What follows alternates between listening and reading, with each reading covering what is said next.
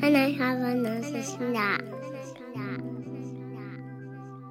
And I think there is this real assumption that adults know best, and that if a child makes a decision which is against what adults believe is best, then the child must not be capable of making that decision yet. They must be incompetent. So even if we're saying to a child, okay, you choose, and then the child says, well, I'm going to eat all of my Halloween sweets in one go, or I'm going to eat all of the, chocolates out of my Christmas stocking in one go.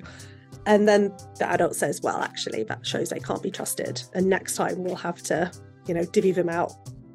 And I think that sense that children cannot make good decisions if they vary from what we as adults believe are good decisions also have a wider consequence in that children are really excluded from political decision making.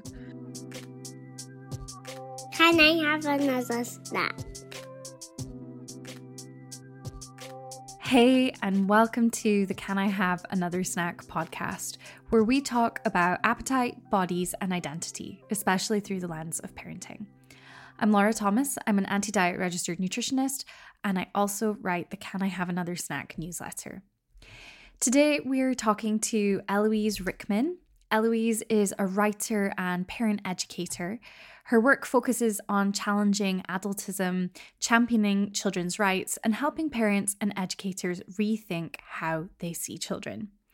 Today, we're going to talk about how diet culture shows up in gentle parenting spaces and how mainstream ideas of gentle parenting don't always challenge where power comes from and how it's leveraged. We'll also talk about kids' embodied resistance and Eloise's new book, It's Not Fair. But first, just a quick reminder that Can I Have Another Snack is entirely reader and listener supported. If you get something from the newsletter or the podcast, please consider a paid subscription. It's £5 a month or £50 a year, which helps cover the cost of the podcast. It gives you access to our weekly subscriber-only discussion threads, the monthly Dear Laura column, and the entire Can I Have Another Snack archive. Head to laurathomas.substack.com to subscribe now, and thank you so much to everyone who is already a paid subscriber. All right, team, here's this week's conversation with Eloise Rickman. All right, Eloise, can you start by telling us a bit about you and your work? Yeah, of course. And whenever I do these, I'm always absolutely terrified that I'm going to forget something really big, like I'm a writer or I work with parents. So yeah, I'm a writer and I work with parents. I write books about children and about children's rights. And I've just finished writing my second book, which is on the idea of children's liberation, which looks at all different sorts of topics, from parenting to education to children's bodies. And alongside my writing work, I also work with parents, running courses on home education and on rights-based parenting and on workshops as well. I'm also, at the same time of doing this, home educating my daughter, who at the time of recording is 8, which also kind of feels like a full-time job. Yeah. And just because life is not complicated enough, I'm also doing a master's in children's rights at the moment, which is brilliant. Yeah. Okay, I have no idea how you find the time in the day to do all of those different things, but I am in awe. And you mentioned that you just finished writing your second book, but you didn't say what it's called. Sorry, I didn't. You're right.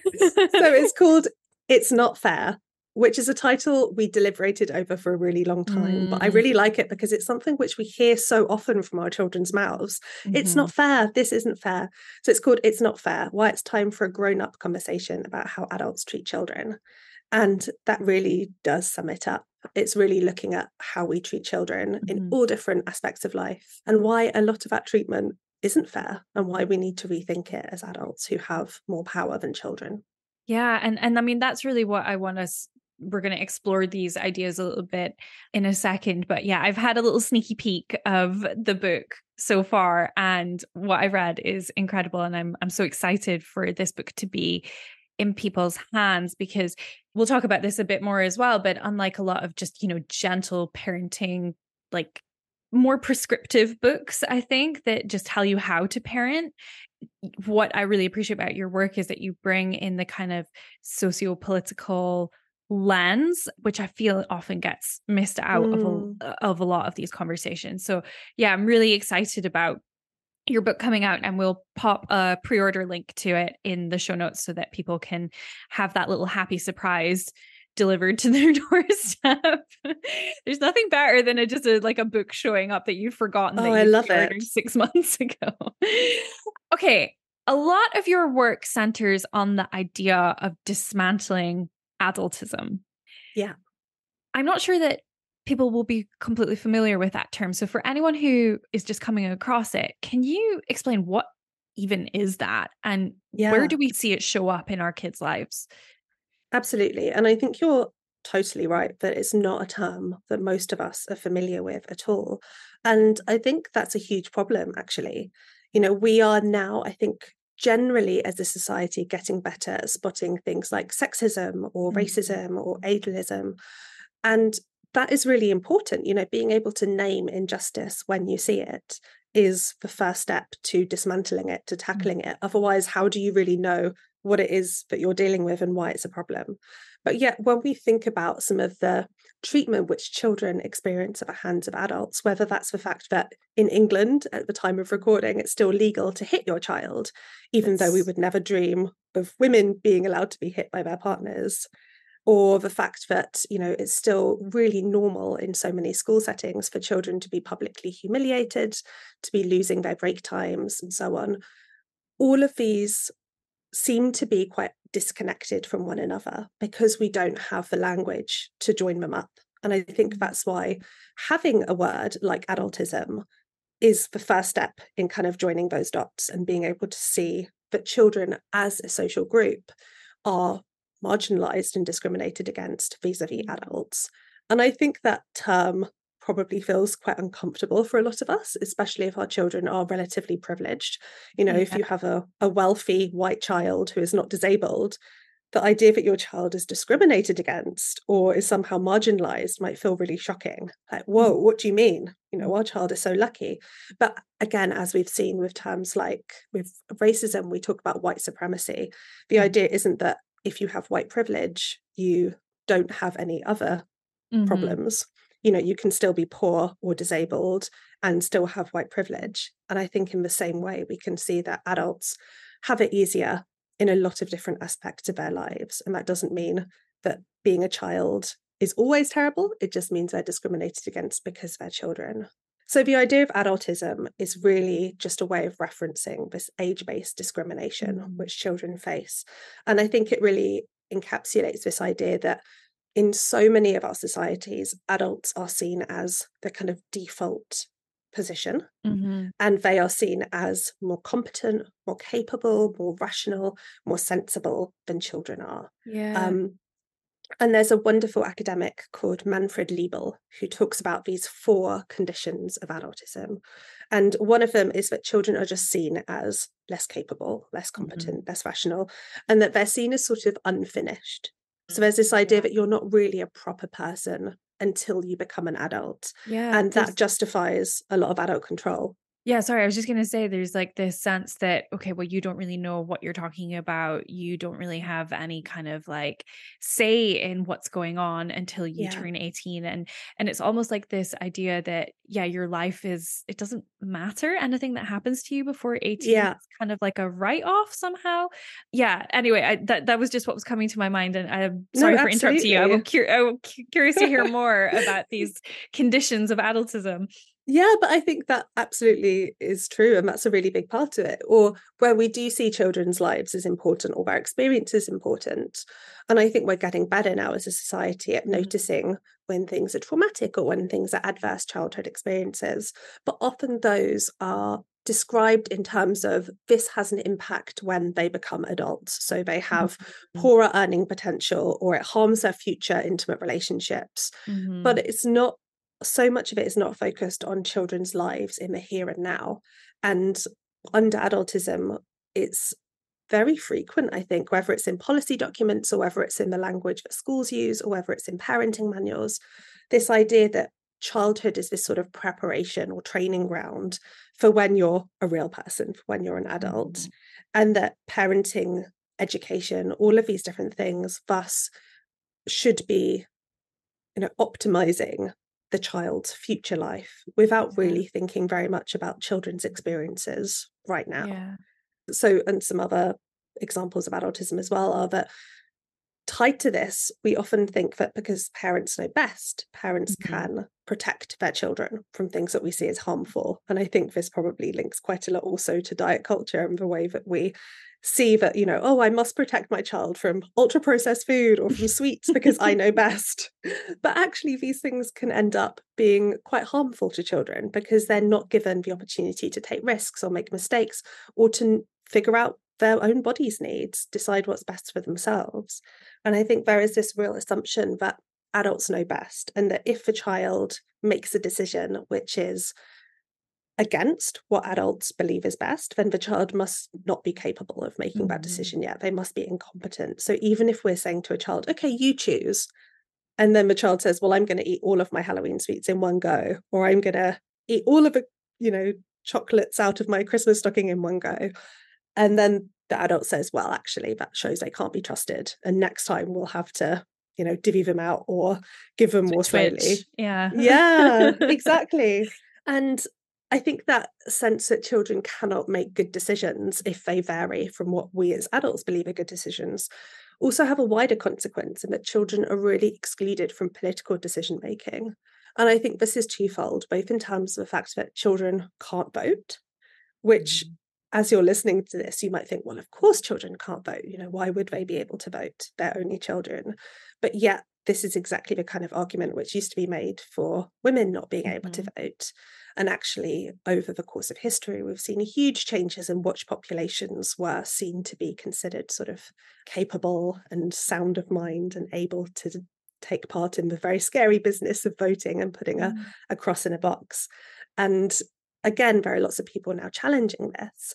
But I think that just the very fact that we have a whole section of society who we say you don't have a voice is really important to grapple with.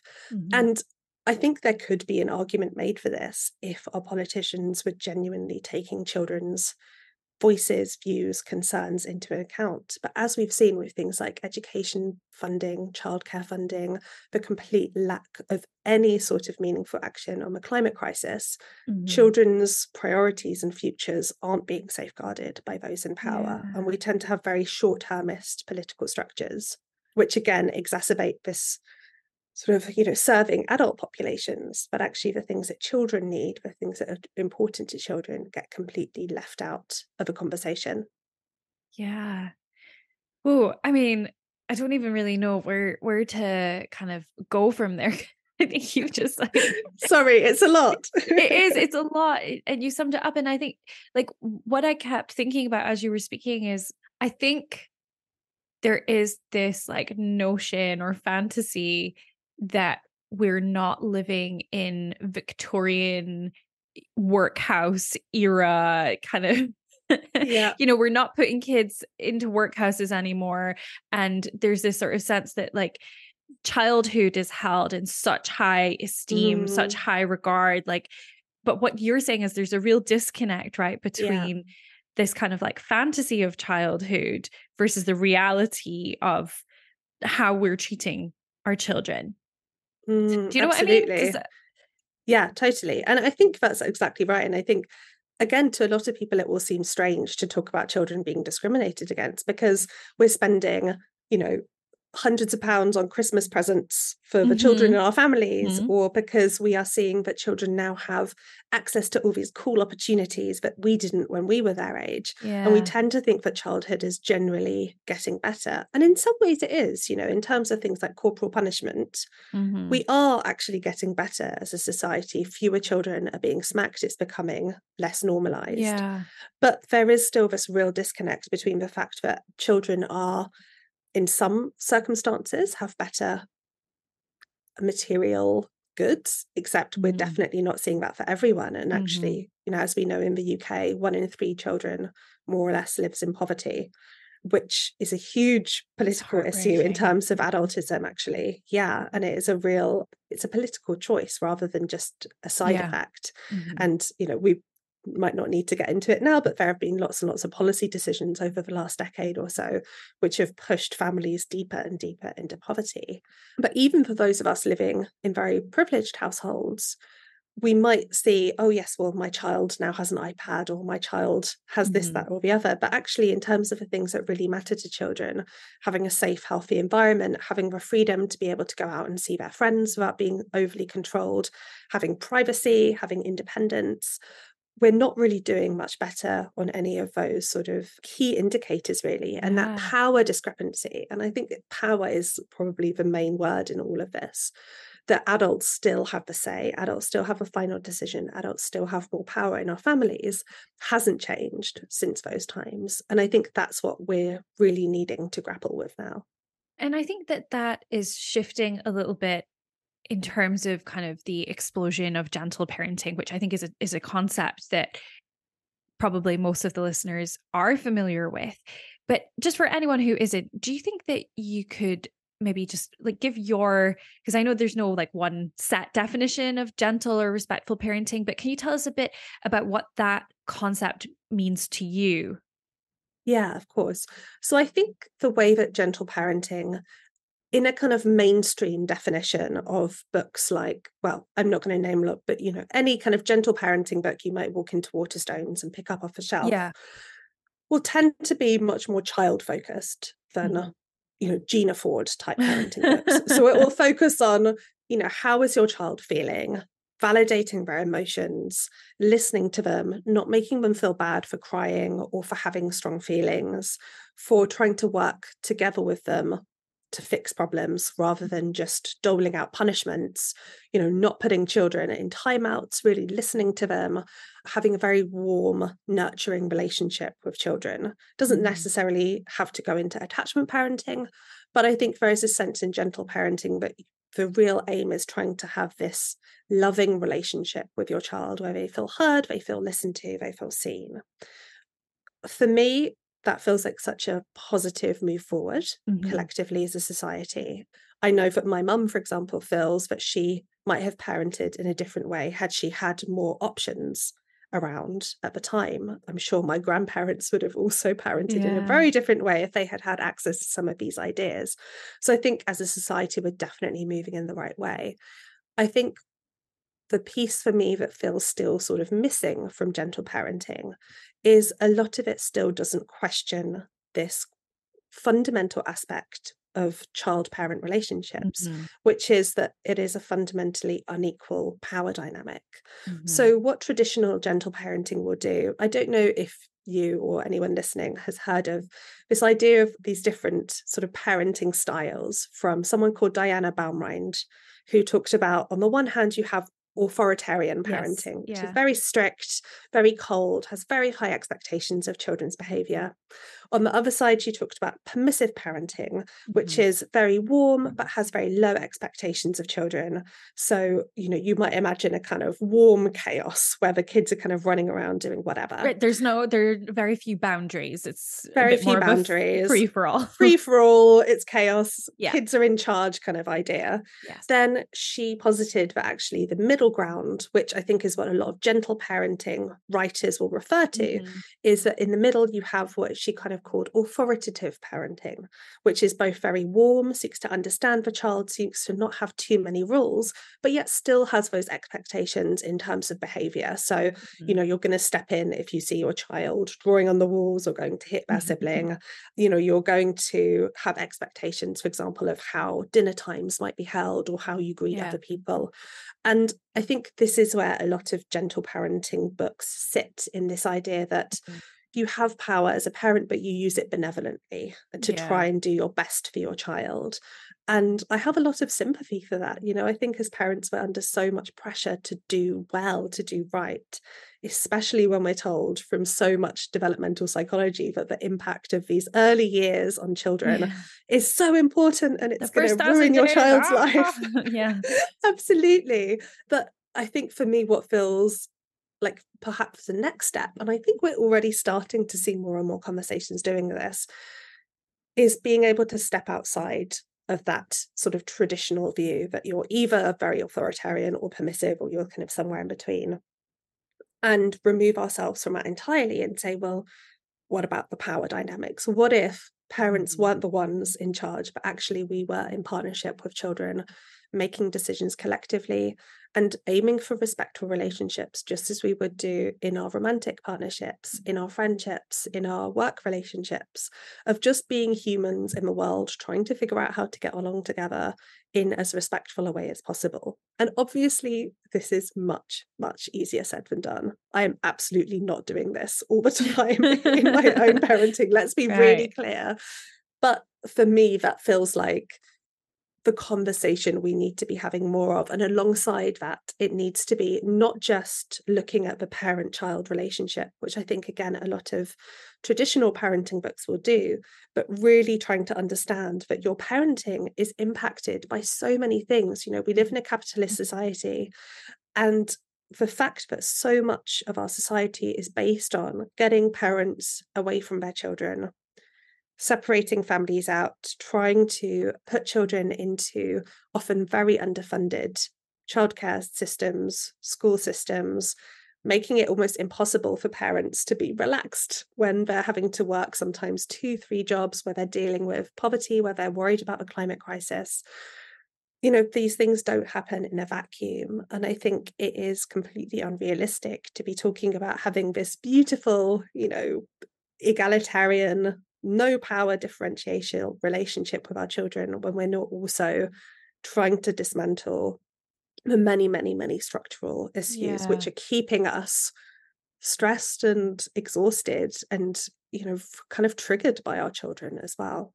Yeah. As I was preparing to speak to you, I was thinking about a couple of New York Times articles that came out, I think it was last year, that really pushed back on gentle parenting. And then I also saw something in Romper yesterday that was like, you know, here are 10 reasons why gentle parenting doesn't work for my family. And to me, I have a lot of like sympathy for parents who are trying out these tools, these ideas, these suggestions, which, you know, may or may not be helpful for them. But, you know, like maybe they buy into the idea sort of cognitively and emotionally, but then when they put it into practice, like it all kind of falls apart for them.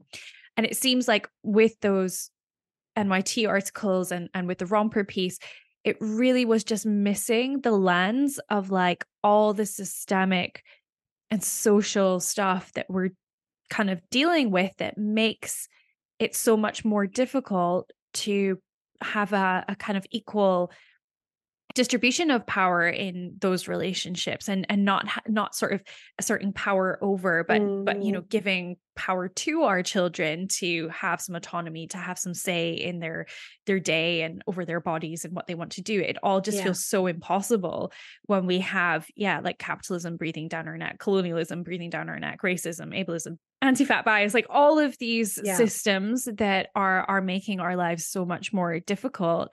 They have an impact on gentle parent or our ability to parent, but it's not the gentle parenting in and of itself that's the problem, right? It's all the other shit that we're dealing with. Yeah. And like you say, I think there is a fundamental, sometimes misread of gentle parenting, but it's just another tool. You know, you do this because you want your child to be more empathetic to their peers, or because you want them to learn more moderation in the long run, or because you want them to be able to self-regulate their emotions.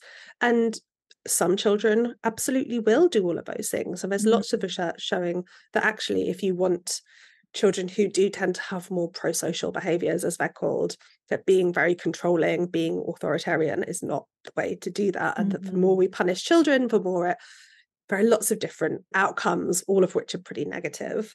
But I think that still misses this wider picture that fundamentally we don't, for example, decide to not punish our daughter or not shout at her or not put her in timeout because we think that's the best way to create a good, happy person. Compliant we do it, child. we do it because it feels really fucking unfair. Like, I wouldn't want it if my husband was like, hey, I don't like the way you just spoke to me, so I'm going to remove your debit card for 2 days. You know, that would be abuse. We would call that abuse. He, you know, I wouldn't like it if one of my friends was like, oh, you replied to my text a bit late, or like, I didn't like that you didn't, you know, you missed something out, so I'm just going to ghost you for a while. That's not how we have relationships with people we care about. But yet we have completely normalized this way of treating children. And I think that, this missing piece, which so many of those big New York Times and so on articles seem to miss, is that this is not about having another method. This is just about fundamentally treating children like fellow human beings in a respectful way. Yeah, you're so right that oftentimes we're kind of weaponizing gentle parenting as a nice way, in inverted commas, a kind way, caring way to try and control and manipulate our children. Yes, totally. Like, again, I get that. I get why, like, having some tools in your toolkit so that your kid will put their fucking socks on or brush their teeth in the morning so you can get out the door, like why that's helpful. And if we're doing it solely for the purposes of compliance, that in and of itself can become problematic because it's another way that you're kind of leveraging power, I think. Yeah. It's a complicated kind of topic to discuss. Sorry, I'm having like a few different thoughts of where to go. I think maybe I'll stick with gentle parenting just because we've kind of been on that topic. And I was saying to you off mic that I have a feeling that gentle parenting has a diet culture problem.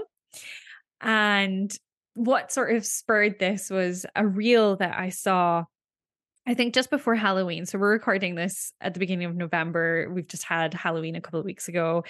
And there was a kind of quite well-known, like, I guess they're gentle parenting influencer coach. I don't know what you would call them. And they basically were talking about how they only let their kid have, I think it was like a cake pop or something on special occasions, which turned out to be like 3 times a year. And I was like just waiting for people to send me this reel and being like, what do you think of this? And the first person to send it to me was Molly Forbes from Body Happy Oregon. And she was like, gentle parenting has a diet culture problem.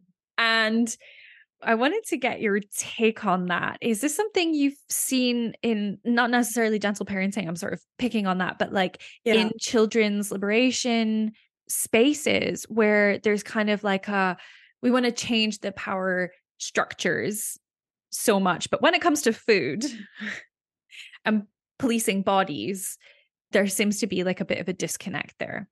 So I think there are 2 different strands to this. And I think maybe first we can talk about the kind of more, I guess, like mainstream Instagram version of sort of gentle parenting, which I think absolutely does have a diet culture problem. And then maybe we can talk a bit about this idea of children's liberation, which I think to me feels much less, a lot of the people I know who are talking about children's liberation are also talking about fat liberation, around Black liberation, around disability liberation, and so on. They have that intersectional lens on. Yeah.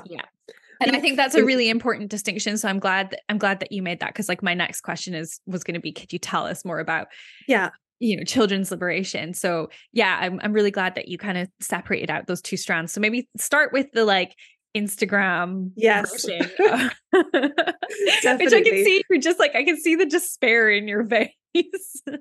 I think it seems like how I feel about like a lot of kids feeding stuff online is probably how you feel about a lot of gentle parenting stuff. Yeah. Again, I think so much of it means well, but I think there is quite a big intersection between sort of like gentle parenting influencers on the one hand and wellness culture. And I think that often goes really hand in hand. So this idea of kind of like crunchy parenting, you see it a lot as well in homeschool spaces. So obviously I home educate my daughter. I follow home ed accounts. I often get shown stuff in my like explore section of my Instagram.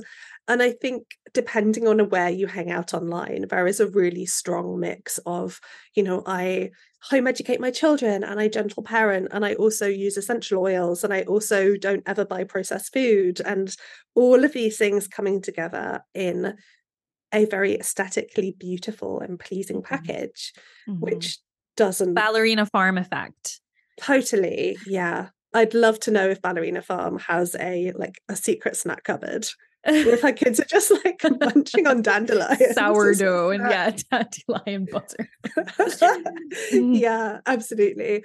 And again, I think there is this sense from people who maybe were raised, lots of us were raised in the 80s. The 80s, especially in the UK, didn't have great culinary vibes. Sure, like I get that we want to I do grew up in better. Scotland. We had battered Mars bars. I don't know what you're talking about. That sounds great. Sign me up. Yeah, I think that sometimes we can maybe go too far or not go far enough. So a great example of this for me feels like the division of responsibility approach to family meals, which I think for so many people feels like, yes, this is kind of different to how I was raised. This isn't about children finishing their plates or being reserved the same meal until they finished it. You really do hear some horror stories when it comes to people and their relationships with food, which started, as so many things do, when they were children. Yeah. And so I totally get that there is this searching for something better. And I think for some people, this idea of division of responsibility, which I'm sure people will be familiar with as they're listening to your podcast, but this idea that I choose what to serve and I choose when to serve it, but you choose what to eat. It looks nice on the surface, but again, it doesn't have any of that interrogation of the power. Again, like, I'm going to sound like a broken record, but imagine if my husband was like, right, I've planned out all of our meals for the week, all of the snacks, all of our meal times, but like, you can choose. It's up to you, babe. If you want it, you can have it. If not, have shit. And I feel like, again, we wouldn't do this to people who were not children. We might do it to people in institutions, but again, is that really what we want to be going for? And I think a lot of this is done with real love. We want our children to be healthy. We want our children to be happy. We're constantly told in every aspect of our lives that if you have a fat child, they will be miserable and unhappy and unhealthy. And that's the worst possible thing you can do as a parent. And I think that unless you have really engaged with anti-diet culture, fat liberation culture, I can see the appeal of this quite like wellness, deliciously Ella style approach to feeding children, which I think goes really hand in hand with this idea of wooden toys and gentle parenting and kind of slightly alternative living, but which is packaged up in a very kind of consumerist way. Totally. Yeah. Yeah. I've talked before about not being a division of responsibility purist and kind of going back to what you were talking about before about authoritarian versus permissive. Is that right? And then I always get confused. Authoritative is kind of in the middle. And I think a lot of people do position the division of responsibility as being that middle ground. And in a lot of ways, I think, especially when kids are really little, it can be like a really helpful way to kind of parse out and help kids kind of understand like hunger and fullness cues, for example, and things like that. But yeah, like as kids get older, they like want to have a bit more autonomy over what they're eating. They want to have some decision-making power. Why wouldn't they, right? Like you say, we make decisions about what we're eating all the time. And if somebody tried to stop us from doing that, we would we'd throw a conniption. So yeah, I think this is where the responsive feeding piece comes in, where it can be really helpful, is that it can be containing for a child to have sort of set meal times, to know like, okay, I will always provide breakfast. I will always provide lunch. I will always provide dinner. And, snacks are maybe sort of like somewhere in the middle there. Yeah, I think having that like a bit of structure can, in the same way that boundaries can be helpful, that can be helpful. But yeah, if we are then, especially as kids get older and start socializing with people outside of our families and, are going to like, outside of primary school, going into secondary school and have more, have their own money to buy things, for example, if we are then still trying to like micromanage every single aspect of what they're eating, then yeah, that's really, really unhelpful. And I guess I'd never really thought of it so much as through the sort of like lens of power dynamics, but I think that that's a really important piece that you're bringing to that conversation. What do you see in terms of like in those same spaces around like conversations about sweets and restriction and that kind of thing? I'd love to hear, what you see around that. Yeah, I mean, you can probably imagine. I think, and again, I think there is a real diversity. So I'm kind of caricaturing a bit here. And I think it's also important to say that, like, with all of these conversations, we were just talking about division of responsibility. I think there is quite a big gulf between, say, a wealthy influencer who is talking about this stuff and someone who genuinely has no choice about just serving 3 meals a day because they've just been to a food bank. So I think all of these questions around like giving children choice and being able to be very child-led still do come with quite a privileged lens. Massively, yeah. I have to say again, in terms of sweets and things, I have seen people being like, here's how to make your own fruit-flavored gummies and switch these out instead. And, look, I have no problem with any of this. I enjoy cooking. So that's something, like, I've never made my own gummies, but I would absolutely, I sometimes make our own cakes or biscuits or bread. Yeah. It's fun. It's part of like eating nice food. I enjoy doing it. But I think this idea of it to be a kind of good parent, you have to restrict often the discourses around like refined sugars, seed oil. That's a new thing, but I haven't really engaged with. Don't.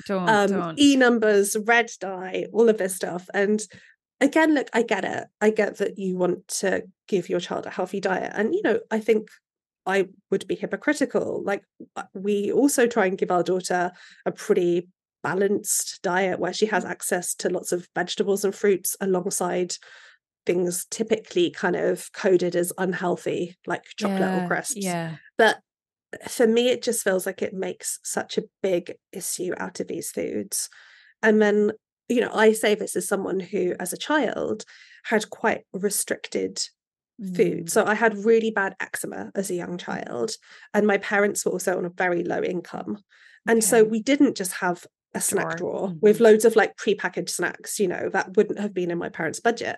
And also with terrible eczema, my mum, she was quite a young parent. She didn't know what to do with it. And she went to lots of doctors. They couldn't help. We tried all sorts of different things. And one of the things she tried was cutting out refined sugar, for example, because people had told her this might help. So for a lot of different reasons, I had quite like a restricted upbringing in terms of, again, things typically coded as like junk food. Yeah. And I really saw the impact that had on me as I grew older and had access to my own money or had access to, food choices at school. And I remember being absolutely mystified going to friends' houses that they could have cupboards with like chocolate and crisps in and not just want to sit and eat the whole thing because, like, oh my God, you have chocolate and crisps. Why wouldn't you want to eat the whole thing? And I think for me that has served as quite a powerful reminder of so many of the brilliant conversations I see, like the ones you have had around not overly restricting certain types of food. And I've really seen it in action with my daughter as well, where we're pretty chill about what she wants to eat. It's her body. We might have some conversations if she was wanting to eat donuts for every meal. But what has been really fascinating is just seeing that because this stuff has never been separated out from other foods, she isn't hugely fussed. And again, sometimes she is. At Halloween, it's really exciting to have access to all these new different chocolates. The goal is not to take the pleasure out of food like that, right? Like, I think that's sometimes what parents, the interpretation of sort of the message that I'm trying to communicate and other people in this space are trying to communicate is that we want to like burn kids out so that they never eat them again. That's not it. Like, food is joyful and pleasurable, and like that's, especially in the context of kids not having any autonomy or any power over anything. Like, can we just throw them a fucking bone and give them some chocolate, right? Yeah. But I really appreciate what you were saying, Eloise, about, well, there were just a couple of things that I think are really important to highlight, in these conversations, that a lot of people don't have the choice, right, to offer their kids a more liberal access to sweets and chocolates and crisps and things. And the restriction is born out of poverty and deprivation rather than what I think we see in a lot of sort of more privileged, well-to-do spaces where, people can afford plenty of, I don't know, Oreos, but they're not providing their kids access to them. And I think also the piece around having complex medical needs where you might have no choice, if there's an allergy or something, where it's also really difficult to provide kids the things that you would like to provide them all of the time. So it's not a straightforward conversation. And I'm glad that you kind of brought in that complexity. Something else that you mentioned was, if you separate out the kind of like Instagram aesthetic approach to gentle parenting versus kind of more of a radical approach to parenting that is rooted in children's liberation. Can you tell me more about that and how things feel different in that space? Definitely. So a very potted history is that people started talking about children's liberation with that language in the 1970s with writers like John Holt, who some people will be familiar with. He writes a lot about alternative education, and people like A.S. Neal, who founded the Summerhill School, which again is like a big radical school in the UK. But the children's liberation of a time, as many of the writing in the 70s was very radical. So it was sort of based on this idea that children should be given the exact same rights as adults, even when it came to things like sexual relationships or information in terms of, children should be allowed to watch whatever movies they wanted to. I think some of these ideas are still absolutely worth exploring and engaging with today, but obviously some of them will be very radical. And I think what he missed, this was before the UN Declaration on the Rights of a Child. Okay. And I think what that did is for the first time brought together this idea that children have lots of different rights. They have the rights to be protected as well as being able to participate fully in society and to be provided with basic levels of, healthcare and decent quality of living and so on. And I think children's liberation now has to be able to grapple with these things. So the idea that, yes, children, we should be fundamentally trying to rethink these power differences, but they do need to be also rooted in the understanding that children's needs are a bit different from adults' needs. Yeah, 100%. And that we can still assume that children are competent and still listen to children's voices and involve them in every aspect of society without having to go as far as absolute legal equality. So we can still give them equality in their rights and equality and just dignity in how they're treated. Yeah. So for me, this is what children's liberation is really trying to do. It's this idea that it's a way to sort of combat the adultism that we talked about earlier and really trying to see children as complete people who are able to have a say in every aspect of their lives and where they're really trusted. Yeah. But that goes alongside having adults around who are also willing to provide support and care too. And I think that then when you start looking at things like food from this perspective, you really see it as just a wider aspect of children's bodily autonomy, of being able to choose what happens to their bodies, and for children to be able to learn and make mistakes, and yes, have it within these really loving, supportive relationships, either with parents or with other people, where, if your child is routinely eating so much chocolate that they're making themselves sick, then of course, I'm not saying, well, you just ignore it and you think, well, this is a great learning experience, although it might be if they did it once. This is about sitting down and having a conversation just like we would do with any other thing, and saying, how are you feeling? This is what I'm noticing. Do you want to talk about different strategies? We can also have these, just really being in relationship with our children and trying to figure these things out as a team. I think it's fine to have conversations with children around, okay, we don't buy this food because XYZ, or as a family, we prioritize XYZ. Does that feel cool with you? Is this working for you? It's not about making sure that, sometimes I see the opposite position as well. Mothers are already so stressed. Do you expect us to be short order chefs? Of course not. Yeah. But it can be as much as checking in when you're doing the grocery shop and just being like, hey, are there any meals you especially want to eat over the coming week? Is there anything, this was what I was thinking, is there anything here you really don't like the sound of? And, sometimes I cook stuff that my daughter doesn't like, and that's fine. But I just have the assumption then that she can eat something else. And I'm not going to be cross at her for doing that. Again, just as I would with my partner, I'd be like, I know the kind of foods he likes. I will sometimes prioritize those, and I'll sometimes prioritize the stuff that I like. It's just about being in relationship together. Yeah. But I think we are getting better at highlighting where children are able to consent, for example. And I think that food is such an important part of that, and is also such an important part of children's sort of embodied resistance when they feel that they don't have enough power. You know, we tend to see a child pushing their plate away and being like, I don't like it, I don't want it, as like bad behavior or being naughty or overtired. And maybe they are overtired, but also maybe they're really fed up of having their meals controlled all the time. And that's something we should at least be exploring. Yeah.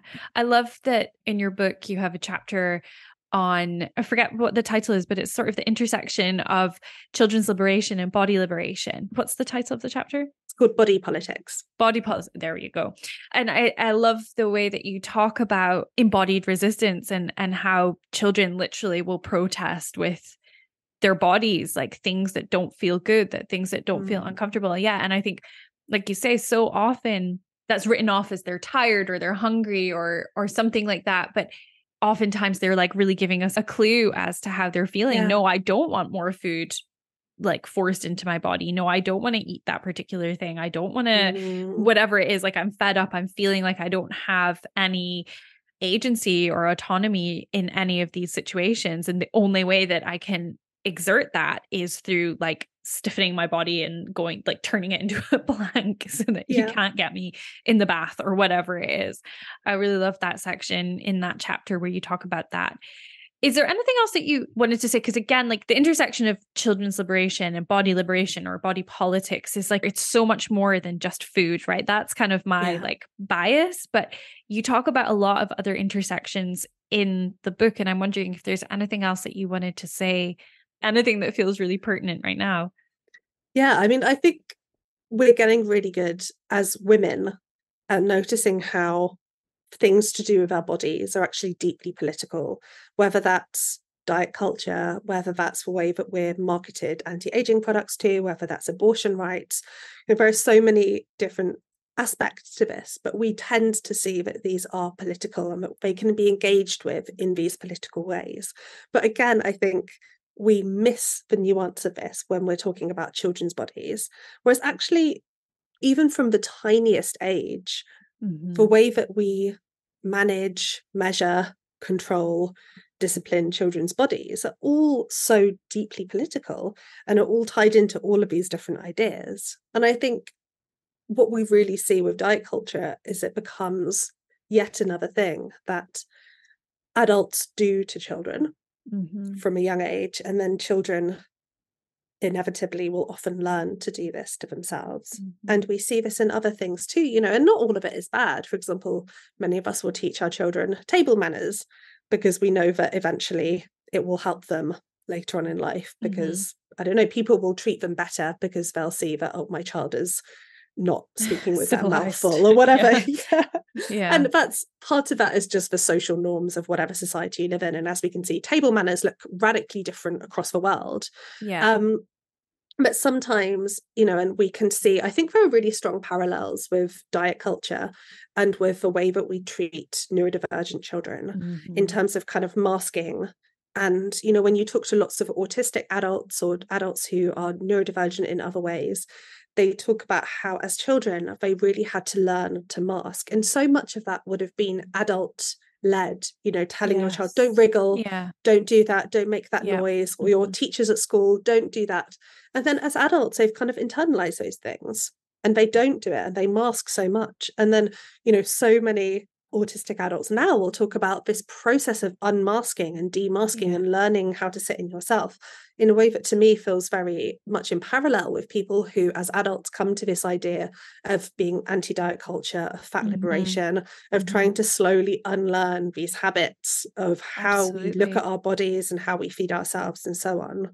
And I mean, you can see it in other aspects too, but to me, they feel like so strongly linked. And once we start recognizing this, you know, so much of it is about how, and you've written beautifully about this in the past, how as children we are so embodied, you know, we make sense of the world through our bodies. We often, most children, unless children are very unwell, will find joy in their bodies. They'll move their bodies, they'll make noises, they'll explore things.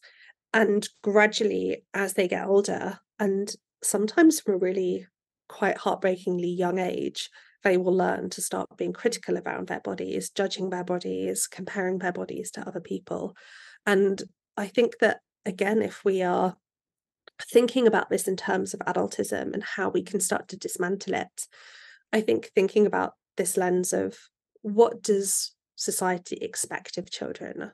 In my book, I use the term, we have this sort of normative view of children, or what a normal child should be, whether that's in terms of their physical development, what their body looks like, their emotional development, their intellectual development. And at every stage of children's lives, starting before children are even born, we're ranking them, we're plotting their centiles. Bundle height. Yeah. Yeah, absolutely. And we're figuring out, what abnormalities our children might have. I've put that in scare quotes. Yeah.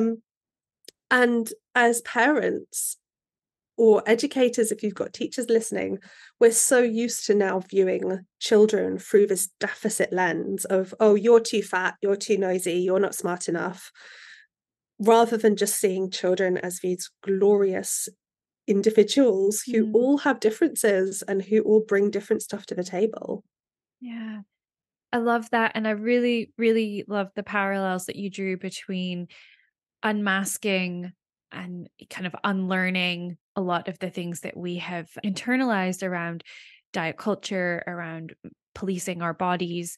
I'd never made that connection in quite that way before. And I think it's really powerful. And particularly when you think about it through the lens of adultism and how so much masking is learned because of adults' expectations and the power that adults hold over children. Yeah. Likewise, so much of the healing from diet culture involves unlearning the messages that we internalize from our, and again, well-meaning most of the time, caregivers that in a lot of ways were probably trying to keep us safe, but in a sort of misplaced kind of way.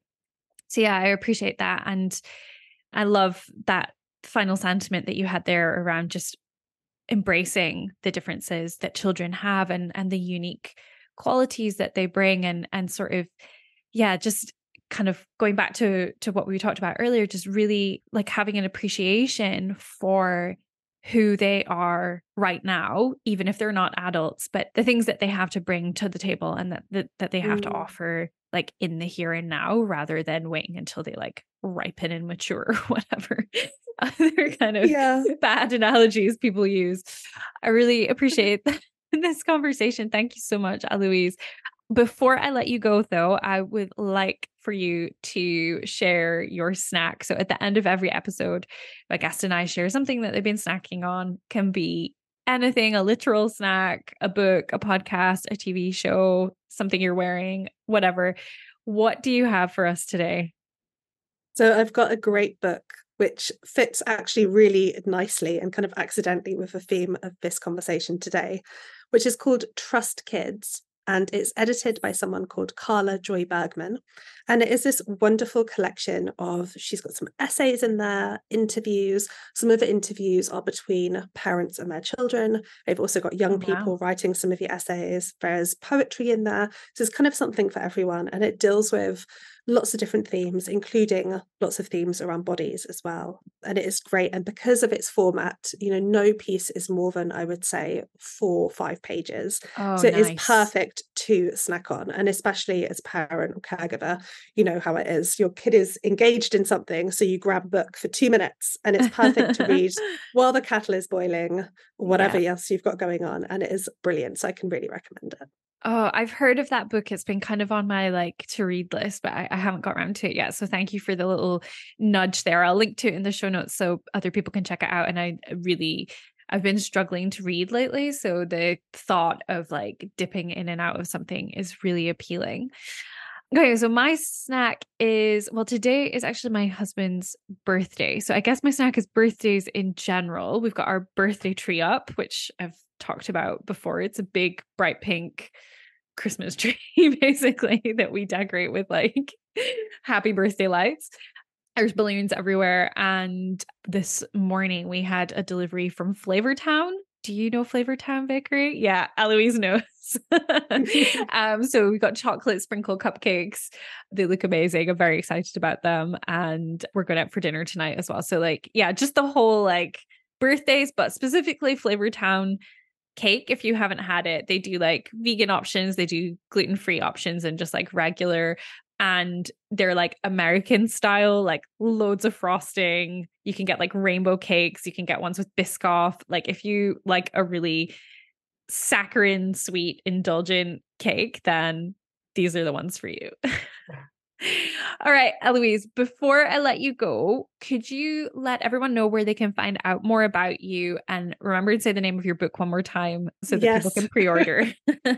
So yes, my book, It's Not Fair, Why It's Time to Have a Grown-Up Conversation About How Adults Treat Children. You can pre-order it. It's out in June. It's very exciting.